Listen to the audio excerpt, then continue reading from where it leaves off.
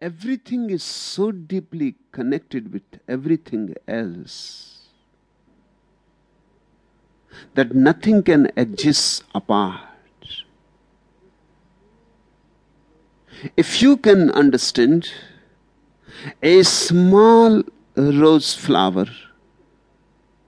in its totality, root and all, you would have understood the whole cosmos. Because the whole cosmos is involved in that small rose flower.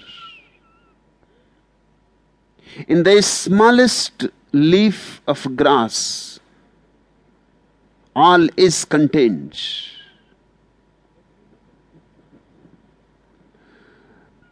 Each thing goes on moving into each other thing.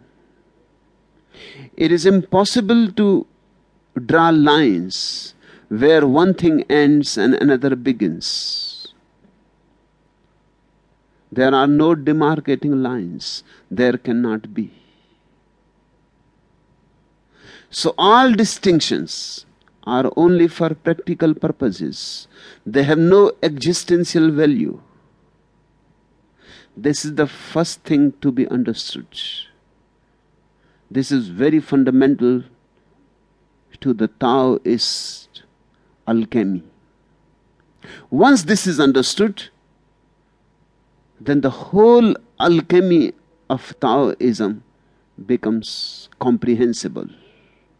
Then the lower can be transformed into the higher, because the lower contains the higher already. The baser metal can be transformed into gold, because nothing is separate. The baser contains the gold already. As above, so below. As below, so above.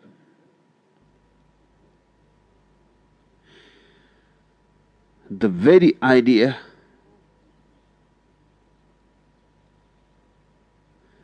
that all is interconnected makes transformation possible.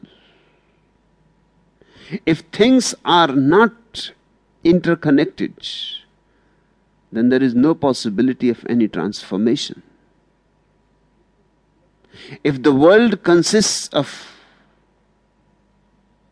philosopher Leibniz monads, windowless, separate atomic individuals, not connecting with each other at all, because they are windowless, then there is no possibility of any transformation. Transformation is conceivable only because you are me, I am you. We interpenetrate.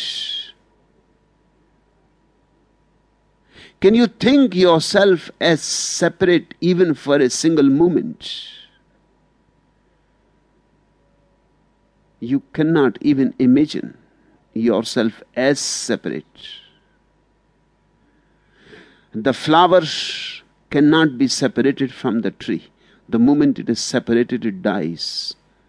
The tree cannot be separated from the earth. The earth cannot be separated from the sun. The sun cannot be separated from other stars. And so on and so forth. You separate the leaf and the leaf dies. You separate the flower dies. You separate the tree from the earth, the tree dies. You separate the earth from the sun and the earth dies. Death means separation. Life means no separation. Hence the ego is bound to die, because that is your idea of separation. To think oneself in terms of ego is the only cause of death, because the ego is already dead. You can